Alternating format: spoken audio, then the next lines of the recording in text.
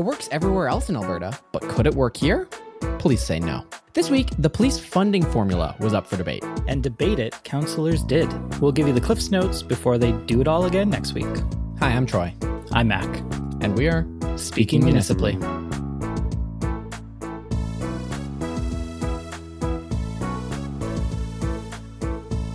Welcome back to Speaking Municipally, episode 179. We're recording this Wednesday at 7:30 p.m.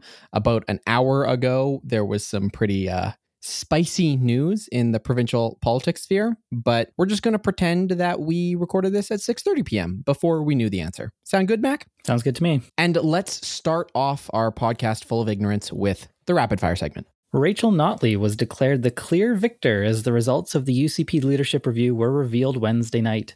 In her victory speech, the leader of the opposition expressed surprise at her victory, but couldn't find anything about jobs, economy, pipelines that differed from the NDP plans. The Edmonton Elks, after a disappointing performance this season, lost $1.1 million. However, the team is optimistic and have already developed a made-in-Edmonton solution based on prior work by the Edmonton Police. The Elks board will be bringing forward a request that the team be funded instead by a funding formula, a tool they've seen used to give undeserving organizations year-over-year increases. Said board chair Ian Murray, quote, "This new funding model is a natural fit because there are so many similarities between the Elks and the police. Only the EPS is ahead of our organization in doling out concussions by members in the field." The high-level streetcar had the grand opening of its extension Thursday morning, to much acclaim from the local community. The 800-meter extension will bring the streetcar all the way to White Avenue, which the Radial Railway Society says will massively increase visibility.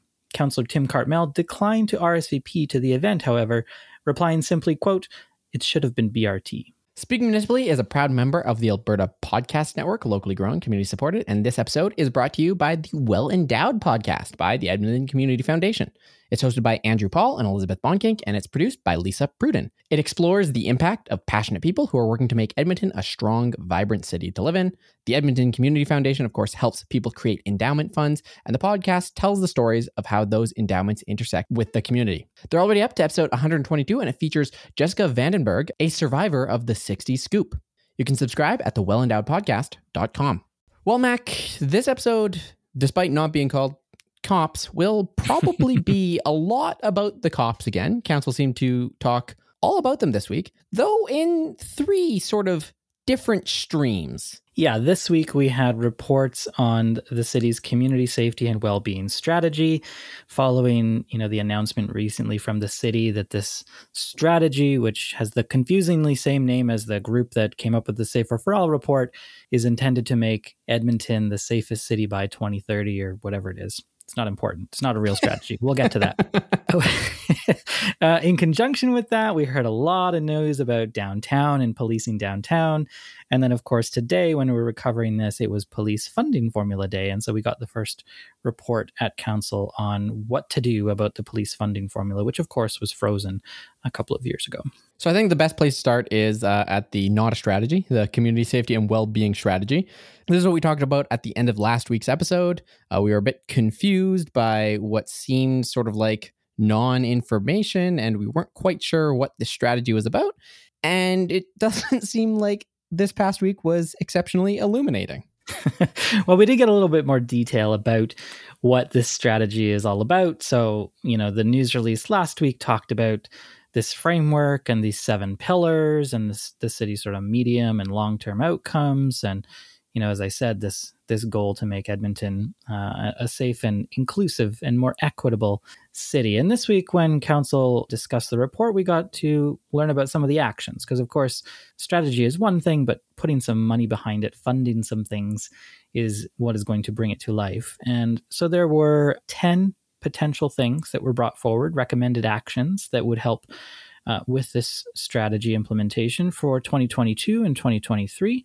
Many of them did not seem to be contentious. Things like microgrants, funding for this integrated call and dispatch center, the idea of an Indigenous-led shelter. These kinds of things are on this list of 10 that we'll put in the show notes. But there were a couple of things that seemed to catch the eye of some councillors. In particular, Councillor Karen Tang, who noted that one of the options was a drug poisoning response. Want to guess how much money they decided they were going to apply to drug poisoning response? Probably one of the biggest current crises facing our city, Troy. Well, optimistically, I would say, $700 million. $700 million would be amazing. Out of the $8.4 million, which is the amount that is left from the police budget increase that was held back in December. This is the amount they have not allocated. They're trying to decide how to allocate the remainder of that funding. Of that $8.4 million, $25,000 was allocated toward drug poisoning response. And so Councillor Karen Tang said quite rightly, she's quite concerned that it's such a small amount of money. We've talked a lot in previous episodes how much of our crime and disorder can be traced in some way to the drug poisoning crisis and some of the issues that go along with it. Wouldn't addressing that on a fundamental level be part of this, like addressing root causes that this entire strategy was supposed to get at the root of? Am I missing something there, or does this seem to fly and miss the point radically? I don't think you're missing anything. Councillor Tang suggested that we increase this money, of course, and the way that she suggested doing that was to scrap one of the other proposed programs here. So there was another item, which is also one-time funding, but significantly more, for $200,000 to fund, probably expand the Edmonton Public Library's Sing, Sign, Laugh, and Learn program. Now, don't get me wrong. I have been to this program many times with my daughter. It is an amazing program. It absolutely should be funded and expanded across the city. It's a wonderful resource for kids and parents in our city. But put alongside $25,000 for opioid response, I have a similar issue to this as Councillor Karen Tang does. $200,000 for this program. Is this actually dedicated funding for harm reduction, or is this taking the $8 million that we have running spare and saying, hey, we got some extra general revenue, could we bump up some services? I don't see how this gets us to the addressing root causes of systemic racism or houselessness or opioid poisoning. I don't see the connection here. Neither did many of the councillors, and when asked about it, City Manager Andre Kobold responded that they were trying to be a little innovative and said, quote, "We had heard from a lot of the community and from council that you didn't want to see the same old things." Yeah, it's also not a new program. They're just increasing funding. That is true. Innovation now is simply funding things we already do. So what did council decide to do? Well, this was committee, of course, and so unsurprisingly, they requisitioned this to council, which means they basically did not make a decision, did not make a recommendation, and have kicked the can down the road to next week for the full city council meeting to debate these issues and to decide which, if any, of the 10 they would like to fund, or maybe some other way they would like to divvy up the remaining $8.4 million. Was there anything else related to this, or is it just getting kicked up to council for next week? Mainly getting kicked up, but there was one other motion that I thought was sort of interesting. This was from Councillor Cartmel. And the motion essentially asked administration to provide a report detailing federal, provincial, and municipal responsibilities in relation to this work. And it specifically calls out, housing, mental health, addictions, corrections, reconciliation, policing, whole laundry list of things. And it says this report should also detail the comprehensive strategies that have been developed by the city to address these areas of responsibility. So it seems like a nothing report, right? I mean, we have these kinds of information reports all the time. There's not likely to be any action that comes as a result of this. But I am optimistic, Troy, that we are going to get a report that has all of the committees the city has started about this, and we're going to see, the 5 or 6 of them next to each other that you and I have talked about on this show before.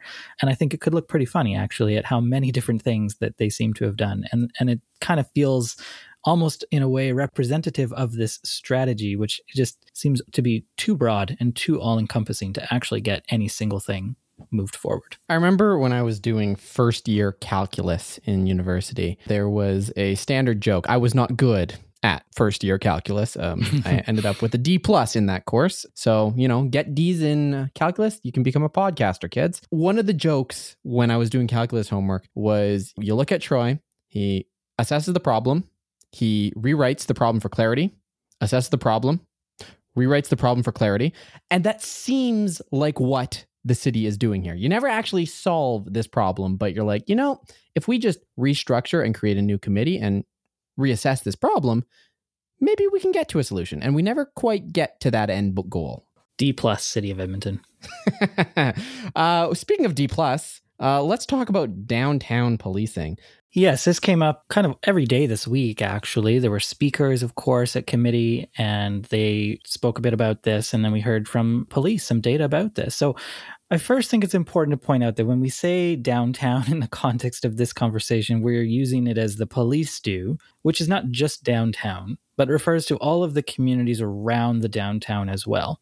We heard today, actually, during the funding formula debate, that the police are planning to redraw that boundary yet again a little bit. So it's different than what you and I probably, and most people think of when they think of downtown. But in any case, the broad numbers are 19% of the calls for service come from the downtown district. And of the 1,891 sworn full-time equivalents, these are officers that the Edmonton Police Service has this year, just 21 have been assigned to the downtown beat.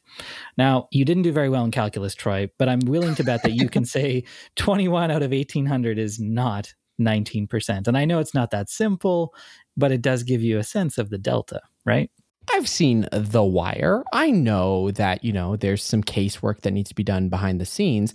Isn't this just how the police assign officers? Maybe they have a huge back office and we've always had a small downtown beat with 21 officers. Well, Dale McPhee says we used to have more. He said as recently as 2018, there were about 40 officers on the downtown beat. And of course, today we heard from other members of the service who said that, it's not that simple.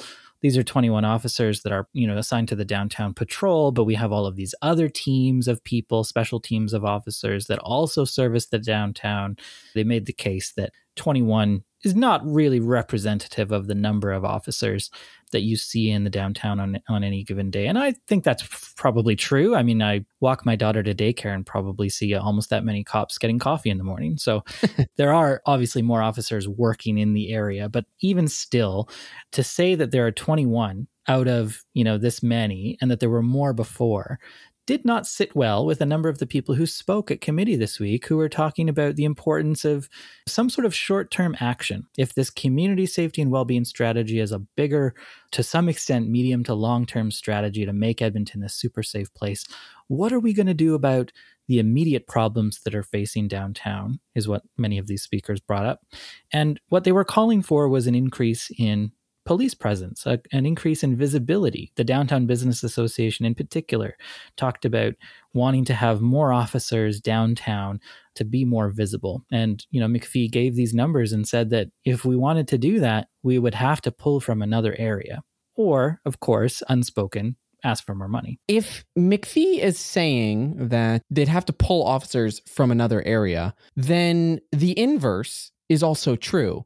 We know that there were 40 officers in 2018 in the downtown beat, and now there's 21. So those officers were pulled away from downtown. And if the EPS, as we've seen them in the past couple of weeks, have been saying, downtown disorder, transit disorder is getting to an untenable state. It's not safe to go outside your house.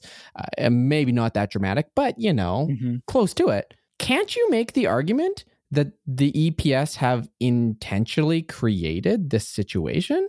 If they know about the problems enough to tweet about it, and they're actively reassigning officers away from that beat, what am I missing here? Does this not reek of intentionality? It absolutely does. And many others made the same argument this week. Unfortunately, we did not hear a reason why this many officers have been pulled away from the downtown, or why additional officers in the last couple of years, as we've seen disorder increase in that area, have not been assigned to the downtown. McPhee would only say that they have a plan in the works to try to address the resourcing issue with downtown. So we don't actually know what that looks like yet. It was a little bit of a trust us, we've got this under control, and no real accountability for why this numbers changed so dramatically, even though police always like to remind council and the rest of us that they have lots of data. They have the data on where they're getting calls for service. It would seem logical to me that you would assign some more officers to the area of the city that you are being called to service the most. So I saw that the mayor had called for basically increased immediate funding to get more boots on the ground downtown to help address some of these issues. Yes, the mayor made a motion in response to this discussion about disorder downtown, and it's a two-parter, and I'll mention them separately because I think the second part is kind of interesting in particular. But the first part essentially asks for administration to work with the Downtown Business Association and the police to request the use of up to $1 million from provincially provided downtown safety resources to support social workers and mental health specialists in the help teams that have already been active in the downtown and in the Chinatown, and also to supplement the daytime shelter space that is led by Indigenous community organizations. So that sounds sensible to me. No questions asked there. The second part of the motion is that administration work with the Downtown Recovery Coalition to allocate up to $4 million from the 2022-2024 budget, the provincial budget, that the city got this money for downtown vibrancy.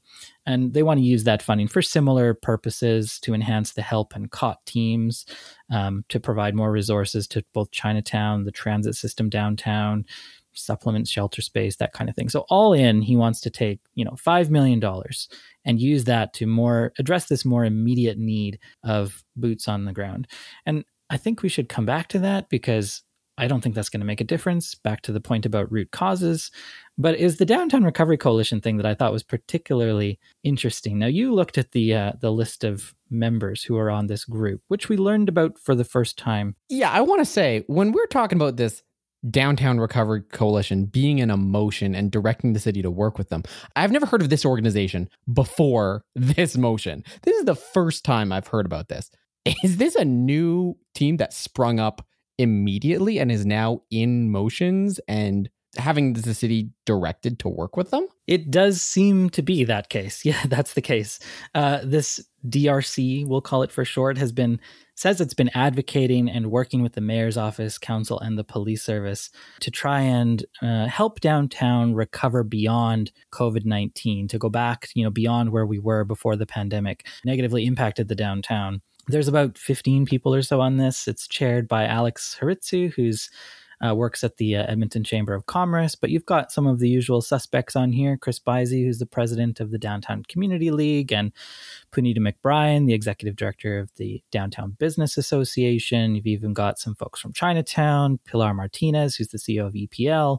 There's a laundry list of names on this membership roster, and it just struck me as a little bit odd that, as you point out, this group did not exist. We had not heard anything about it, and now all of a sudden they're in a motion. And I tweeted something to this effect, that if you get an official sounding group together, Downtown Recovery Coalition sounds official. Prosperity Edmonton. Right? You put a bunch of names on there that people seem to recognize.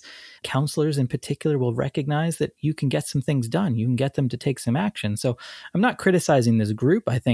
I know many of these folks, and I know they are very well intentioned. It seems like they're playing the game really well. It's really more of an indictment of council that either the mayor's being very strategic here, helped get this thing off the ground so that he could kind of show that he had community support for wanting to put this $5 million together, or this group has come forward because council is incapable of making these kinds of decisions and taking this kind of action on their own, and they needed the push. But either way, kudos to them for playing the game, right? Unfortunately, I think it is the latter one, because on the matter of policing, I don't know that strategic or deliberate are adjectives that I would ascribe to Mayor Sohi. I think back to the funding discussion where he put a motion on the floor to give the police $6 million and then withdrew it, and then hemmed and hawed about supporting 0 or supporting 1 or supporting another raise. It didn't seem like he had some 4D chess game plan that he was executing on. No, I think that's true. We should also mention that both you and I have been part of these kinds of things before. You were in YEG Core Zone. I was in this thing called the One Edmonton Leadership Forum that advocated for the downtown arena, which I wrote about how I disagreed with and all that kind of stuff. But anyway, the point is, this seems to be a well-established practice, right? You get this group of community folks together and you can push council to do some things. So interesting strategy. I mean, the other way of doing this, if you don't want to create a new organization, is just show up to a community league AGM with 5 people. You can take it over, and then that's basically a blank check to do anything you want to your community, because council really just needs a letter from a community league and they'll do anything without asking any questions at all. Okay, so the DRC has shown up. We've directed administration to work with the DRC to put in $4 million and ramp up some of these vibrancy initiatives. Mac, you said these probably aren't really going to help very much. Yeah, I suppose I should qualify that a little bit. Like, it'll help. And $4 million toward social workers, mental health specialists, the help and COT teams is a much better use of that provincial money than hosting a barbecue or any of the other things that could have happened under a downtown vibrancy initiative. So I do think it's a good thing this group has come forward and has, at least directed a good chunk of that money that we got from the province toward things that we actually need. But the sort of underlying message behind the argument that many of these folks made at committee this week is that they just need to see more police downtown. There's not enough officers downtown. If there was more of a presence downtown, it would help address some of these problems. And I don't know how true that is. I mean, it would help make the people who are more well off feel more secure, perhaps, to see police around. But I don't think it's going to stop people from pooping in the LRT station, for instance, or doing drugs wherever they're going to do it, or not finding a public washroom that is open. I mean, all of the root issues that lead to the disorder that people are upset about aren't going to go away just because there's some police around. Maybe it'll shift slightly when it happens, but that's not solving the problem. That's just making the people who visit downtown feel more comfortable doing so. Depending on how aggressive the police officers are, it could potentially relocate the problem as well. Indeed. Committee was also looking at alternatives for the police funding formula. This was the funding formula that gave consistent increases to the police under the auspices of quote unquote predictable funding. In the wake of George Floyd protests around the world, council said, let's take a breather on this and paused the funding formula. So the police have had no increases due to the formula for the past couple of years. The police have had their funding still increased over the past couple of years, as we've covered extensively on this podcast. But this week, committee was tasked with deciding exactly how they want to deal with police funding increases and asks in the future, whether they want to create a new formula, and what will this formula structure look like. And they really dug in this week. Administration put forward some options for what they might do for this police funding formula discussion. They had 3 options in particular. The first is called alignment with existing civic department budget process. The first option would basically keep the police in alignment with the way that the city does all of its other budgeting. So prior to having the funding formula, what would happen is the police would bring service packages to council, just like all other civic departments and agencies, and council would vote on those. And so the first option is let's go back to doing that. The one difference would be, of course, that we now use 4-year budgeting, whereas before we were using single-year budgeting. So they would have to bring forward service packages that cover the 4 years. The second option, and the one that administration recommends, is to go back to some sort of funding formula. And they recommend revising this using the similar kinds of factors as the previous one, so population growth, inflation, efficiency, that kind of stuff. And then the third option is some sort of interim approach, maybe charitably the kick the can down the road option. They could freeze funding levels, or they could come up with some way of doing base funding and then gradually decrease it over time. Nobody really seemed to be interested, both from administration or from committee, in this third option. We were really talking about the first 2. And one of the things I thought was really interesting, Troy, is that there was some confusion at executive committee about whether or not they actually had to decide anything. Like, is this report for information, or did they need to make a decision at this juncture? And the mayor was confused about this, and I don't blame him, because at the very top of the report, it says council decision required. And yet throughout the entire meeting, administration would say, you don't actually have to make this decision today. And other councillors would say, I did not come thinking that we were going to decide anything about the funding formula today. So, I mean, it was kind of like an interesting way to start this whole discussion that we couldn't even get clear what is the purpose of this discussion at committee. But those are the 3 options. And as I said, is the first 2 that we spent most of the time talking about. So a lot of the discussion around this, once we got past the procedural cruft of councillors asking, do I have to do anything today, was a motion by Councillor Erin Rutherford. And she basically put on the floor, here's what we're going to do. We're going to give the police a base funding of $385 million. On top of that, it will be whatever we get from Photo Radar and a couple other sources. And Bob's your uncle. There we go. No funding formula required. We can get service packages as per every other department at the city. And she put that motion on the floor. Yeah, to your point about the mayor not being particularly strategic when it comes to police, he initially was very reluctant to allow her to put the motion on the floor in the first place. And in fact, I don't think he was in the room when she did. I think at that point, Councillor Ann Stevenson, who had the chair, allowed the motion to be read in because it restricted potentially, the kind of discussion that they could have. But, there were members of the police service and members of the police commission there today as well. And the chair of the police commission, John McDougall, as you might imagine, was not happy with this. He said that this idea of a $385 million set budget and then, having to put forward service packages over the 4-year budget is arbitrarily assigning a number to the police budget. And he said, quote, "It cuts the legs out from under the police commission and it is you usurping our role." Interesting thing about this debate today, Troy, for those of us who listen often, is that these are, we're into the 3-minute times now for committees, and councillors haven't quite caught up to that. And so it seemed to go multiple rounds before they got to it. So this back and forth between McDougall and Councillor Rutherford took a couple of hours.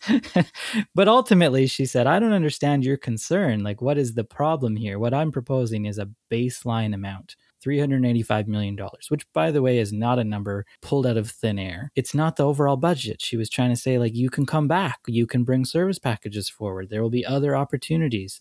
And the chair, McDougall, he basically said, "I want to make sure that what we're starting at isn't based on the tax base." And I thought that was interesting because everything the council funds is based on the tax base, no? At the end of the day, he can put together, in consultation with the EPS, a list of asks. We would like several things, but if it includes a fleet of airplanes that cost hundreds of millions of dollars, we can't afford it. The tax base does determine what the EPS is able to do. And for the longest time, the EPS has had guaranteed funding increases, so they just did what they wanted. Accountability is rough that way. I feel for Chair McDougall. The one thing about this that I thought was very interesting was that it actually required an accounting of Photo Radar, which is not something that we've done before. And what I mean by that is we have the Photo Radar automated enforcement program that brings in quite a chunk of change a year. It transfers most of that, the majority of that funding, to the Edmonton Police Service. For the past couple of years, that's been to the tune of about $22 million. And this has always sort of just been bonus funding. The police treat it as a budget. They can count on this money every year. Council treats it as a transfer from the automated enforcement reserve. We don't have to raise taxes. We don't have to set a tax levy. So it's always existed in this sort of limbo where people talk about the cash cow and talk about reforming Photo Radar, but don't talk about the cuts to police. I like how this made very explicit.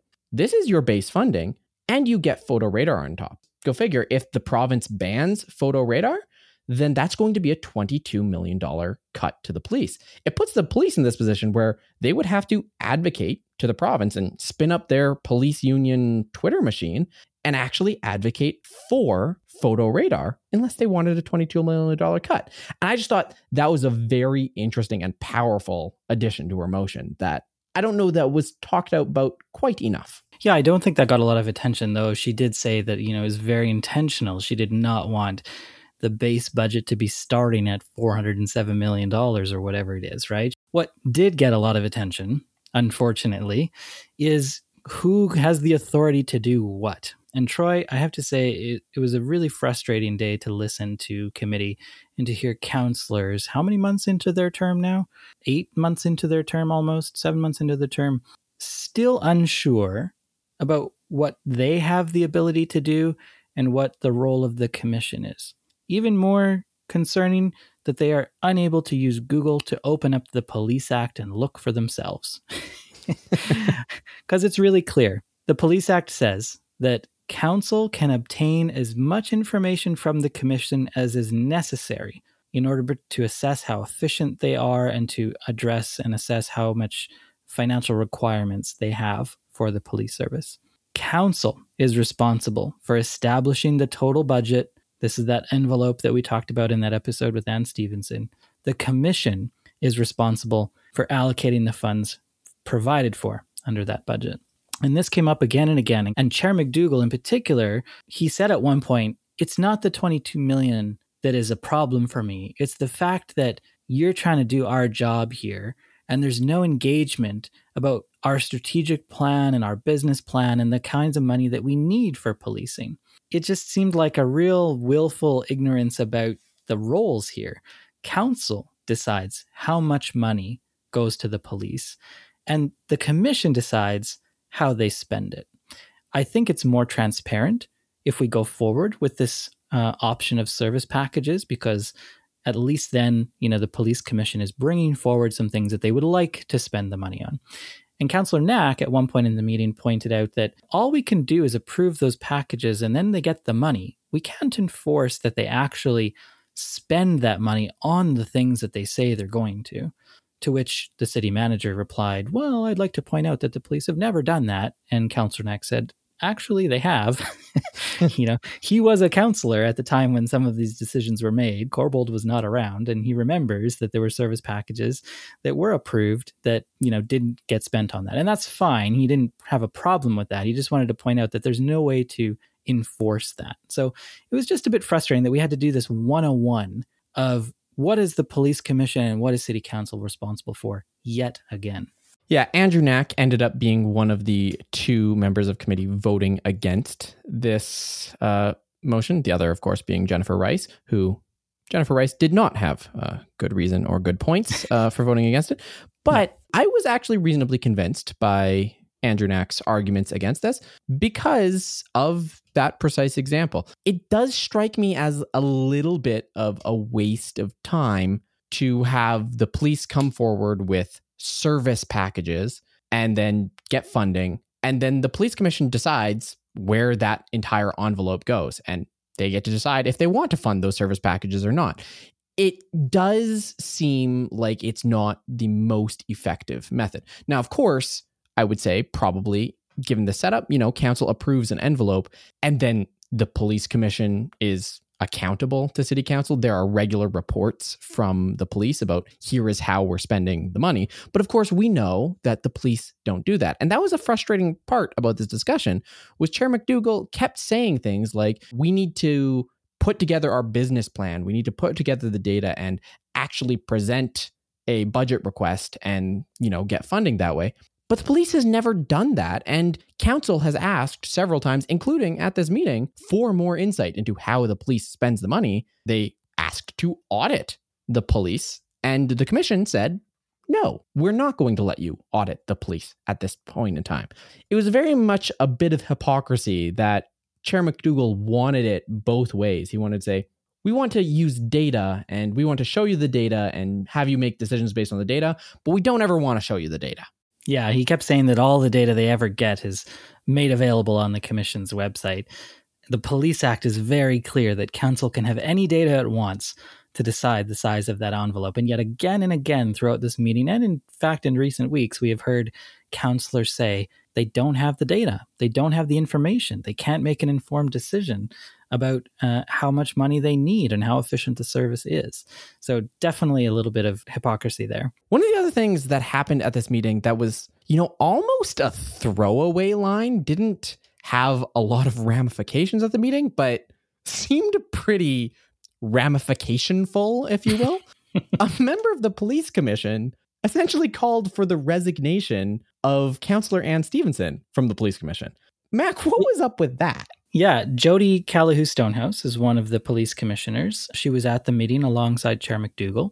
She is neither the chair nor the vice chair of the police commission, yet she was using every opportunity to speak. At one point, quite rudely cutting off Councillor Andrew Knack, I thought. I wonder if it's at all related to her run for the NDP. Who could say? Who could say? But yes, at one point she had this little outburst that, essentially said that Anne Stevenson has not been transparent. She has on her staff as an advisor, Rob Hooley, who was a member of the Community Safety Wellbeing Task Force that wrote the Safer for All report. Rob spoke multiple times at committee this week, and Callie Stonehouse basically said that this is, lacks transparency, throws into question the integrity of Anne Stevenson, and loudly at the meeting called for her resignation from the police commission. And after she finished, there was this silence, this really awkward silence, and nobody said anything. And then all of a sudden, Mayor Amarjeet Sohi basically just continued with the meeting and looked to the next person in the queue for their question period. So as you say, it seems like there should be ramifications from this, but there wasn't any at this meeting. At the very least, I suppose, it's clear now there are rifts within the commission between members. Yeah, and of course, I have some pretty strong confidence that Councillor Anne Stevenson was in the right legally, because as she had mentioned on our episode, she has talked pretty at length with some legal advisors about what she can and cannot do vis-a-vis her role on the police commission. Right. One person that didn't talk to his lawyers with enough length is Councillor Tim Carton-Mell. He seemed very confused about what was legal or not legal at this meeting. Yeah, in addition to, some questions about whether or not they should be deciding the 385 right now, or if that's the right approach, the other main opposition to Councillor Rutherford's motion was this concern about whether or not it's legal. So remember, as I mentioned, the Police Act says that council decides how much money they get. The commission decides where that money goes. And so the implication that Councillor Carton-Mell was making was, if we move it to this situation where we ask them to bring forward service packages that we then vote yes or no on, aren't we in effect performing the role of the police commission, deciding what gets funded or what doesn't? And had some questions about whether that was legal. He was not on executive committee today. He did not vote on it. He said if he were voting on it, and in advance of next week's council meeting when he will have the opportunity to vote on it, he wanted to have advice from legal on this very question. And Troy, I got to say, I still do not understand why he's so confused about this. Why the very practice that we did 6 years ago before we had a funding formula is now magically illegal somehow. I don't get it. Also, the practice that every other city in Alberta uses. Edmonton is the only city in Alberta that has a police funding formula, or I suppose had at this point. And, from our experience, I can probably say that seems to be with good reason. Doesn't seem like it works great. Yeah, no doubt. And that is, one of the other things I wanted to mention. There was a number of questions from councillors, in particular from Councillor Knack, about comparisons to other jurisdictions. Why can't we see how we're doing compared to, say, Calgary or Winnipeg or some other places? And the common refrain from the police is that you just can't compare cities like that. There are too many things that are different between even Edmonton and Calgary. The things that we spend money on, they don't, and vice versa. There's no way to compare them. And I think that is frustrating. And I could understand Councillor Knack's frustration in asking for this information and feeling like he's entitled to it. As he is, legally. Whatever information they want, exactly. And not being able to get that. There's even one part in the report under the title Jurisdictional Scan where administration says they completed a jurisdictional scan and did have some discussions with other municipalities. They found that nobody else has implemented a formal funding formula policy, and said that they did maybe use population growth or inflation, but it wasn't really captured in a formula. But there was no information about that, and they kind of supported this idea that you can't compare them to other jurisdictions because of all the differences between these two places. So they didn't give us any information about their jurisdictional scan. This is not abnormal. We've done this basically everything. We've complained that bike lanes, even the downtown bike grid, need to be something made in Edmonton, a unique solution, because no city has ever done this before. No city has ever built a road before. No city has ever cleared snow before. Edmonton's got to discover how to put snow in a dump truck for the first time. It's some innovative stuff. you're absolutely right that it is absurd that you can't compare across jurisdictions. Yes, there are differences, but you can also say what the differences are, and we can trust counselors to maybe have their big boy pants on and understand and make complex decisions as we've elected them to do. This whole discussion I found was mired with people quite unsure about whether or not they should do their jobs. And I think in general, people should actually do the jobs that were assigned to them. There was one person, Troy, at the meeting who made it very clear she doesn't want to do her job. Or maybe that's a bit harsh. Counselor Karen Principe.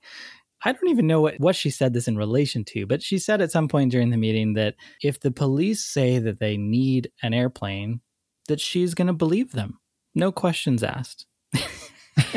So, she's pretty clear that she doesn't need to hold them accountable. She said, I think that the police are held accountable, just not by her.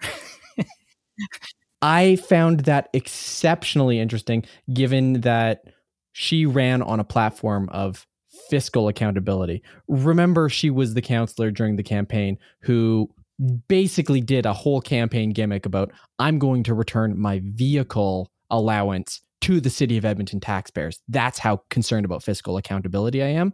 But she's not going to ask a single question about the single largest budget item on the city books. Absurd didn't begin to cover it. It was a pretty strange comment, and I'm sure she regrets making it because it's going to be one of those things that's going to be hard to walk back. And it may come back to bite her as soon as next week, when all of this will be discussed once again. Of course, this was just a committee week. Committee was generating recommendations for council. Council proper will have the opportunity to once again debate all of these things and decide as a whole how they want to move forward. Of course, committee recommended going forward with Aaron Rutherford's motion at a vote of 3-2, but that's not all of council. There are 13 members. We could see something very different next week, but that will be next week. And in order for us to be around and keep the lights on until then, we got to read you this ad. This episode is brought to you by Inventures, your front row seat to what's next. Register now for Inventures 2022, where you can learn, share, and be inspired by the startups, entrepreneurs, investors, and global thought leaders who are redefining the future. Inventures is coming up June 1st to 3rd in Calgary and online. It features more than 150 sessions, over 250 speakers, international keynotes, expert panels, startup pitch events, networking opportunities, and much more. You can reserve your pass now at inventurescanada.com. That's INVENTURES Canada.com. Well, Mac, that's all our time for today. I'm looking at some of our reviews on iTunes here, and it looks like we do have a 51% approval rating on iTunes. People like us. But unfortunately, I'm going to resign this podcast episode anyway. Until next week, I'm Troy. I'm Mac. And we're Speaking Municipally.